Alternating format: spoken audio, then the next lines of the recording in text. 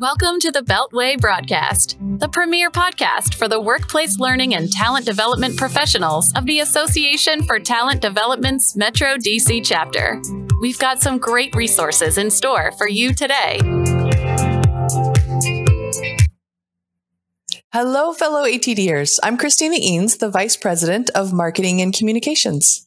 Hey, everyone. I'm Stephanie Hupka, a chapter past president and a member of the Pod Squad here at the Metro DC chapter of ATD.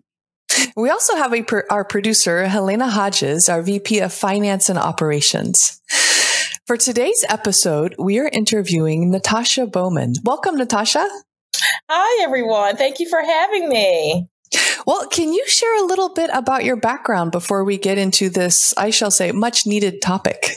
Yes, absolutely. So I'm a labor and employment law lawyer by trade, but decided early in my career I didn't want to be on the dark side of misconduct in the workplace. So I switched over to the HR side and remained there as the head of HR for a few organizations for many years before founding my firm. It's a DEI leadership development consulting firm, Performance Renew, based out of New York City. I teach at a couple of colleges and universities. I'm a two-time published author, TEDx speaker, awesome. And now the founder of a nonprofit, the Bowman Foundation for Workplace Equity and Mental Wellness. Wow, I love it. Just very the busy person we person. want. I know. Just who we need for this conversation. Yes. So we'll talk about, so today we're talking about mastering your mental health in the workplace. Yes. Have you noticed a change in how we view mental health over the last couple of years? Oh, absolutely. You know, statistics have shown us that there is an increase of 25% of people who were diagnosed with a mental health condition during quarantine, myself included. I had, a major critical mental health episode that landed in a suicide attempt. I spent 10 days in a mental health facility. And during that time frame, I was diagnosed with bipolar disorder. And I've heard so many people that have told me when I made my story public that they too were diagnosed with some sort of mental health condition. And like I said, the statistics show that 25%, it was a 25% increase of people that were diagnosed. And so organizations really realized the impact that COVID had on their workforce.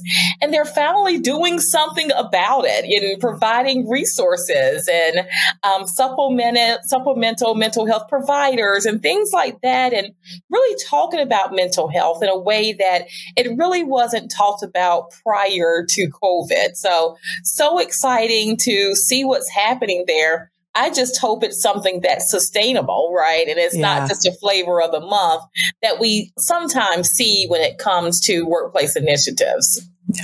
Yeah, I think that's a really important point. Sometimes you see initiatives start and they lose steam after a while. It's almost trendy to talk about them. Mm-hmm. And then after a while, they fall out of favor and there's something else. And I want to thank you too for your vulnerability in sharing that with us, because I think it's really important for people to hear that there are many people who are suffering, have suffered, maybe suffering in silence. It's really important to have those conversations. And so I would love to hear a little bit about what the impact on the workplace can look like. If you have colleagues or team members who may be going through some tough stuff that perhaps they don't feel supported in talking about, is there an impact on maybe a team or the workplace in general, maybe? Oh, absolutely. When you're dealing with mental health conditions or just your mental wellness, right? Because you don't have to be diagnosed to be actually dealing with, your mental wellness. There's definitely an impact on the team and on the organization.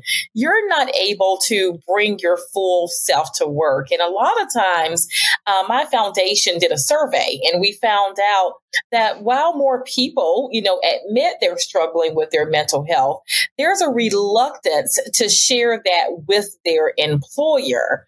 And it's just like everything I was talking about in terms of DEI prior to COVID, or even after the murder of George Floyd, as we talked about race and racism. It's so important that you're able to bring your full authentic self to work and be able, to share the things about your personal life, your experiences, and get the support that you need, right, from your workplace. Because when you're in a crisis, or if you're struggling with your mental health, in that moment, you're not in an equitable work environment. You actually need additional resources and support to be able to perform in some cases. So you're not able to have that conversation with your manager or your colleagues and ask them for their support or ask for those resources. That can have a significant impact to the organization's bottom line. And that's why it's so important that we create those safe spaces for dialogue so that people do feel, okay, there's no stigma there or stereotypes around my condition. I can talk about it. I can ask for support. I can ask for resources so that I can continue to thrive in the workplace. So how do you recommend someone maybe who is suffering in silence, or they're not sure if their workplace is supportive of this? What first steps do you recommend for someone to take? Yeah, first of all, take care of yourself, ensure that you're getting the treatment that you need. A lot of times we have to destigmatize ourselves. We have to question, am I feeling a little unusual? What is this? Is it burnout? Is it depression? And it's hard to understand that blurry line. A lot of times we think we're burned out. And in my experience, if I look back over my life, I've always had bipolar, although, I was just diagnosed. But those times when I was down, I thought, oh, I'm burned out. I've been up for days working, when actually that was depression, right? Yeah. So it's very important that you speak to a mental health provider, let them know, how you're feeling, check on yourself. Just like if you woke up, get shoulder pain, every day for a week, what are you going to do? You're going to go to the doctor and say, look, I can't get rid of this shoulder pain. So when you have those unusual feelings and thoughts, you should do the same thing, talk to someone, a provider, and see what's going on. And then once you are diagnosed or you get more clarity as to what's going on, that should help you to inform the conversation you're going to have with your manager, because I find it easier when you're approaching your workplace if you can really explain, hey, this is what I'm going through right now. You have a diagnosis, you have a treatment plan, and you know exactly what resources and support you need from your manager. But it's also very important as you approach the conversation that you approach them with, look, I can still do these things. I can still do my job, because what happens with the manager a lot of times with their approach to these conversations, and the reason we avoid them is because we're automatically programmed to think, oh, wait, you're going to tell me there's something you can't do, right? And this is going to, change your job performance, et cetera, et cetera. So what we want to do is approach it and say, these are things that I can still do, which is probably all of your job, but I just need additional support or resources. And this is what it looks like. And when you're able to have that very structured conversation, that makes it a little easier for you. You've done your research, you have your mental health provider involved, maybe you have your medication, whatever it is, it makes it easier for you. So going back to your original question, take care of yourself first, understand what's going on with yourself before you try to explain it to others and ask for the support that you need. I think those are phenomenal tips. And so I'd love to take a look at another angle to that, because going back to that theme of vulnerability, it is a very vulnerable place for you to have a conversation with a manager or supervisor, especially if it's about something that perhaps you are still understanding and processing yourself. So I'm thinking about those colleagues out there who have tough relationships with their supervisors. What tips do you have for either preparing for that conversation, having that conversation, or I'm even going to throw this out there, maybe not having that conversation. That's Are there right. others you might talk with in your office? Yeah. Yes, absolutely. And you're right. Not every single manager is prepared to have this conversation. Yeah. Not every single employee feels comfortable and safe having a conversation with their manager. So determine who in your organization, whether it's your HR leader, your manager's manager, that you feel safe having this conversation, and understand that you more likely than not have legal protections, right? Around the conversation, around talking about your mental health condition. And they should be, conversing with you about what those legal protections are. And it may mean, I need space from this organization, and I may need, time off through FMLA, or I need some sort of ADA accommodation, right? So, that may be it, where you need that space. And it's also very, very important. And I always say this, especially if you do need to talk to HR or someone, to talk about if there are cultural issues within your workplace that are triggering your mental health condition, right? Because if that's happening to you, then it's likely happening to others in the organization. Absolutely. And talk about that. Sometimes, you can be diagnosed with mental health condition, and some mental health conditions are triggered by workplace trauma. And so therefore, it's very important that you talk about that you say, hey, I'm experiencing a bully boss or microaggressions.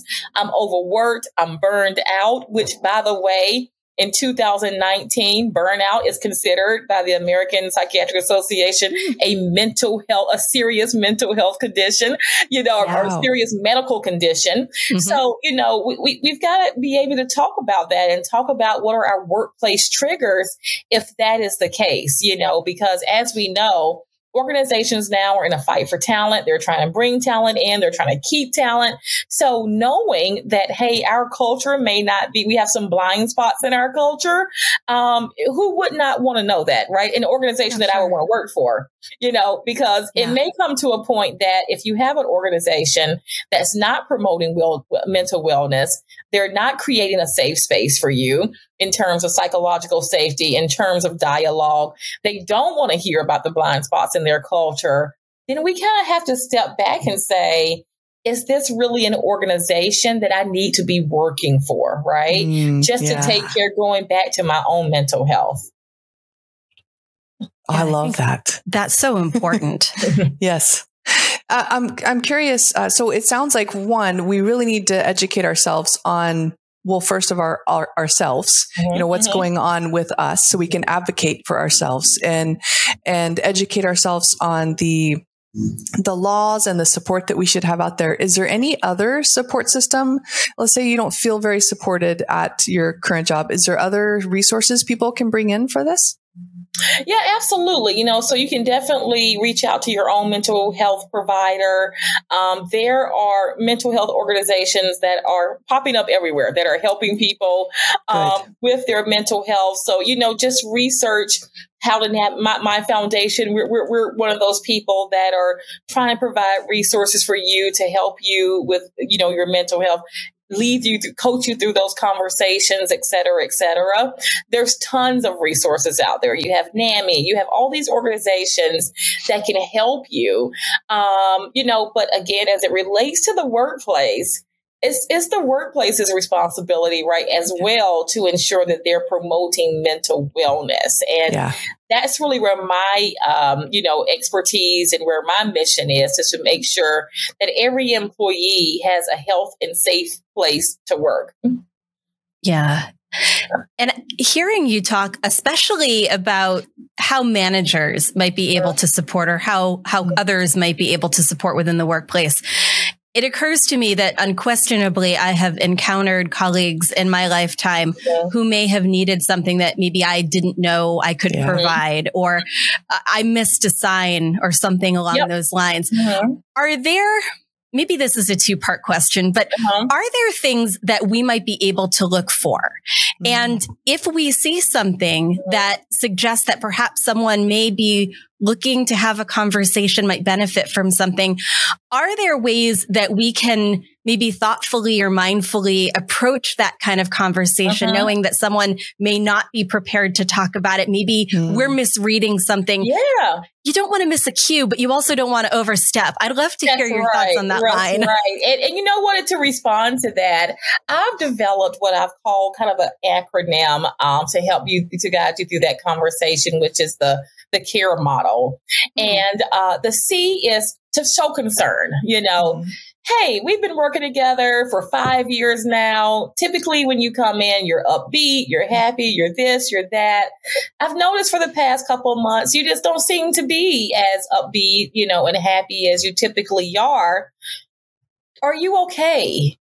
Do you need someone to talk to, right? Just showing concern, right? I do say be cautious, don't pathologize, don't use words that are related to mental health conditions like, oh, hey, you seem to be suffering from anxiety, or you seem depressed, or just say, I'm concerned. Are you okay? Do you want to talk? Do you need someone to talk to? We can grab a coffee or a Zoom call or whatever. I'm here for you if you want to talk, right? So just showing that concern, that goes a long way, for people, if you kind of open that door for them to walk through. The A is for awareness, just show, make yourself aware of, what types of mental health conditions there are.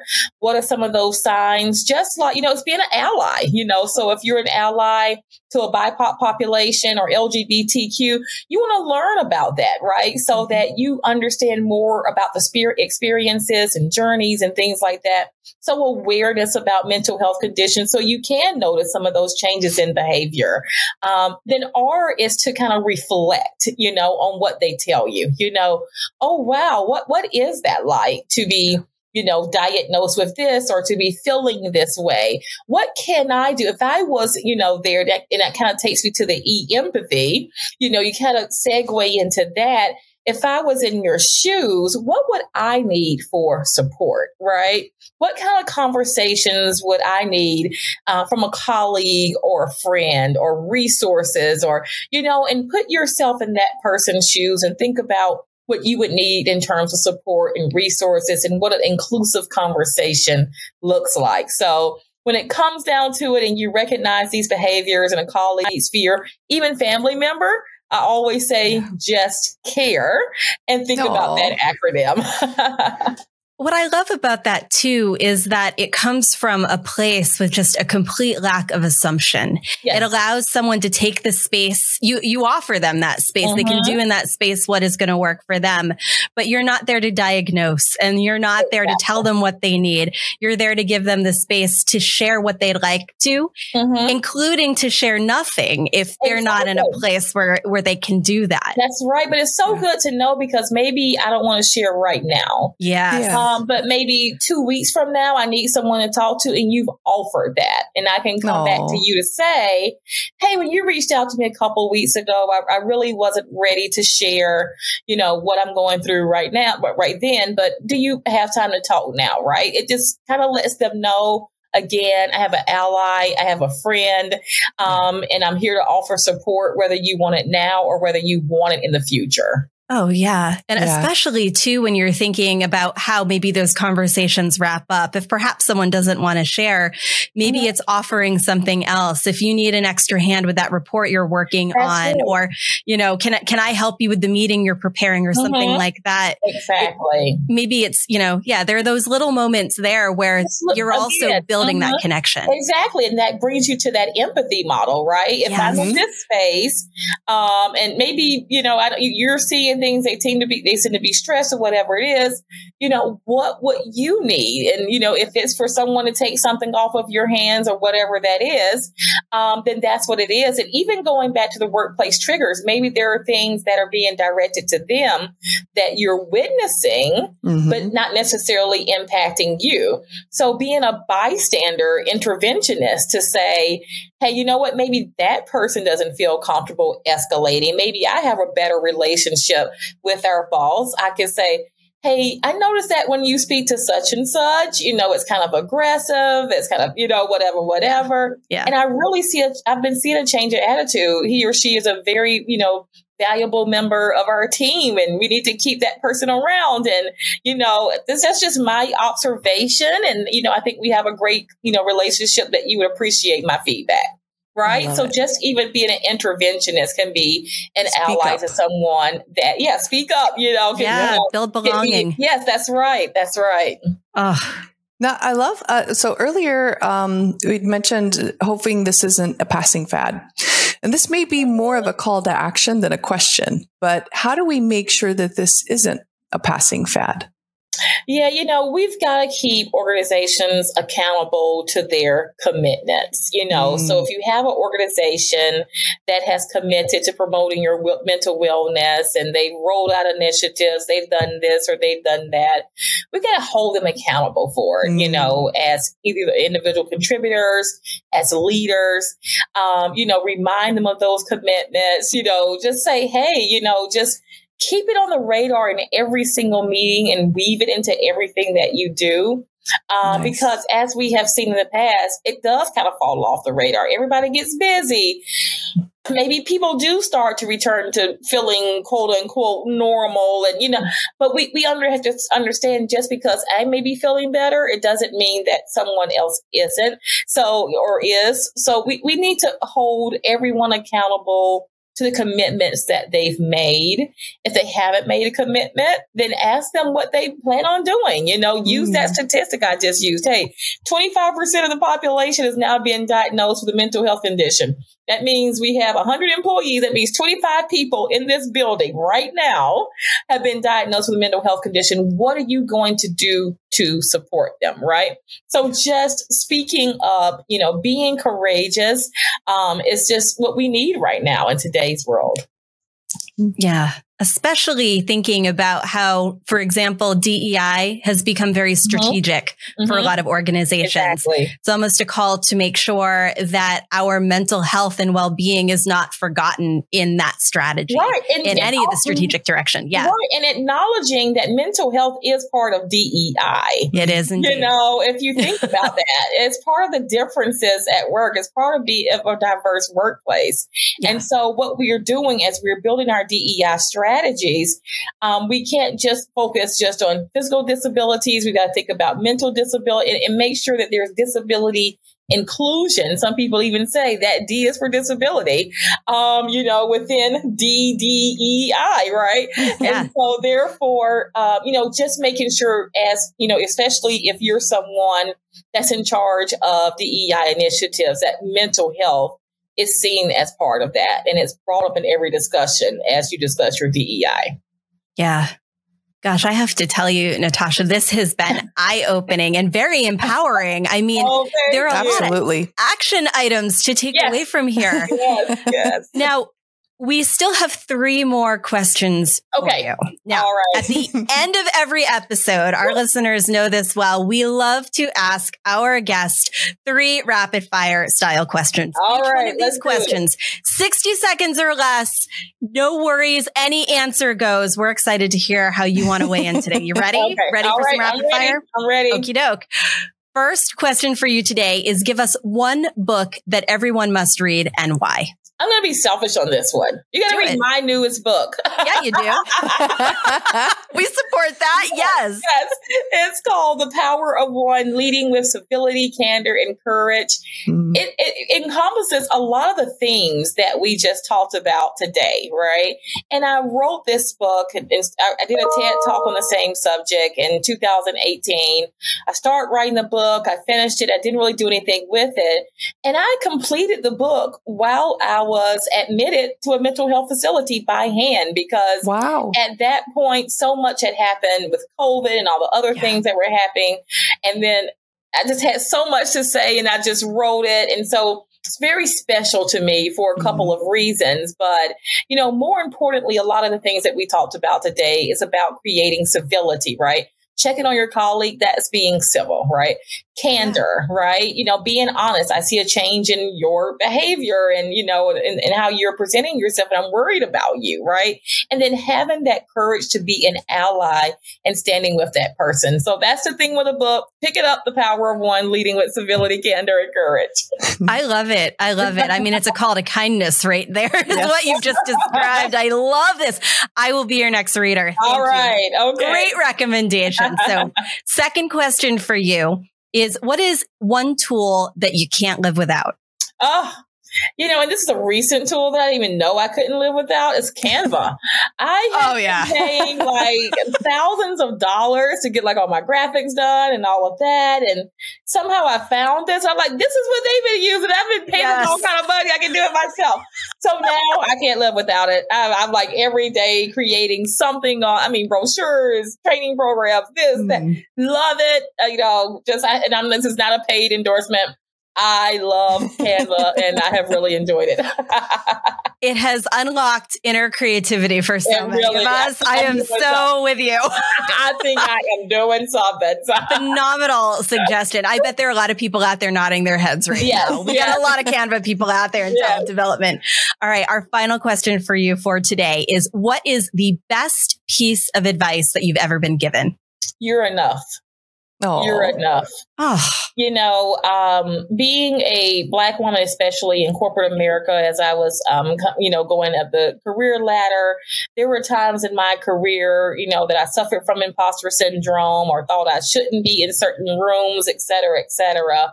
And my dear husband would always just tell me when I was in those moments of self-doubt, you're enough. You are more than enough. You deserve to be wherever you are. And so I love to pass that on to other people who are up and coming in their career, and feel like they're imposters in their careers, and say, hey, you've done what it takes to be there, and you're enough. And don't doubt that ever. That's lovely. Got a good husband right there with very good advice. We'll take it. We will take that advice. Yes. Oh, thank you so much for joining us today, Natasha. Oh, so glad to be here for this wonderful conversation. Oh, and of course, thank you to our listeners for listening in or watching if you're watching on YouTube. But before you go, we have a message from our producer, Helena Hodges. Are you interested in partnering with our chapter? For more information, visit dcatd.org/partnerships-sponsorships.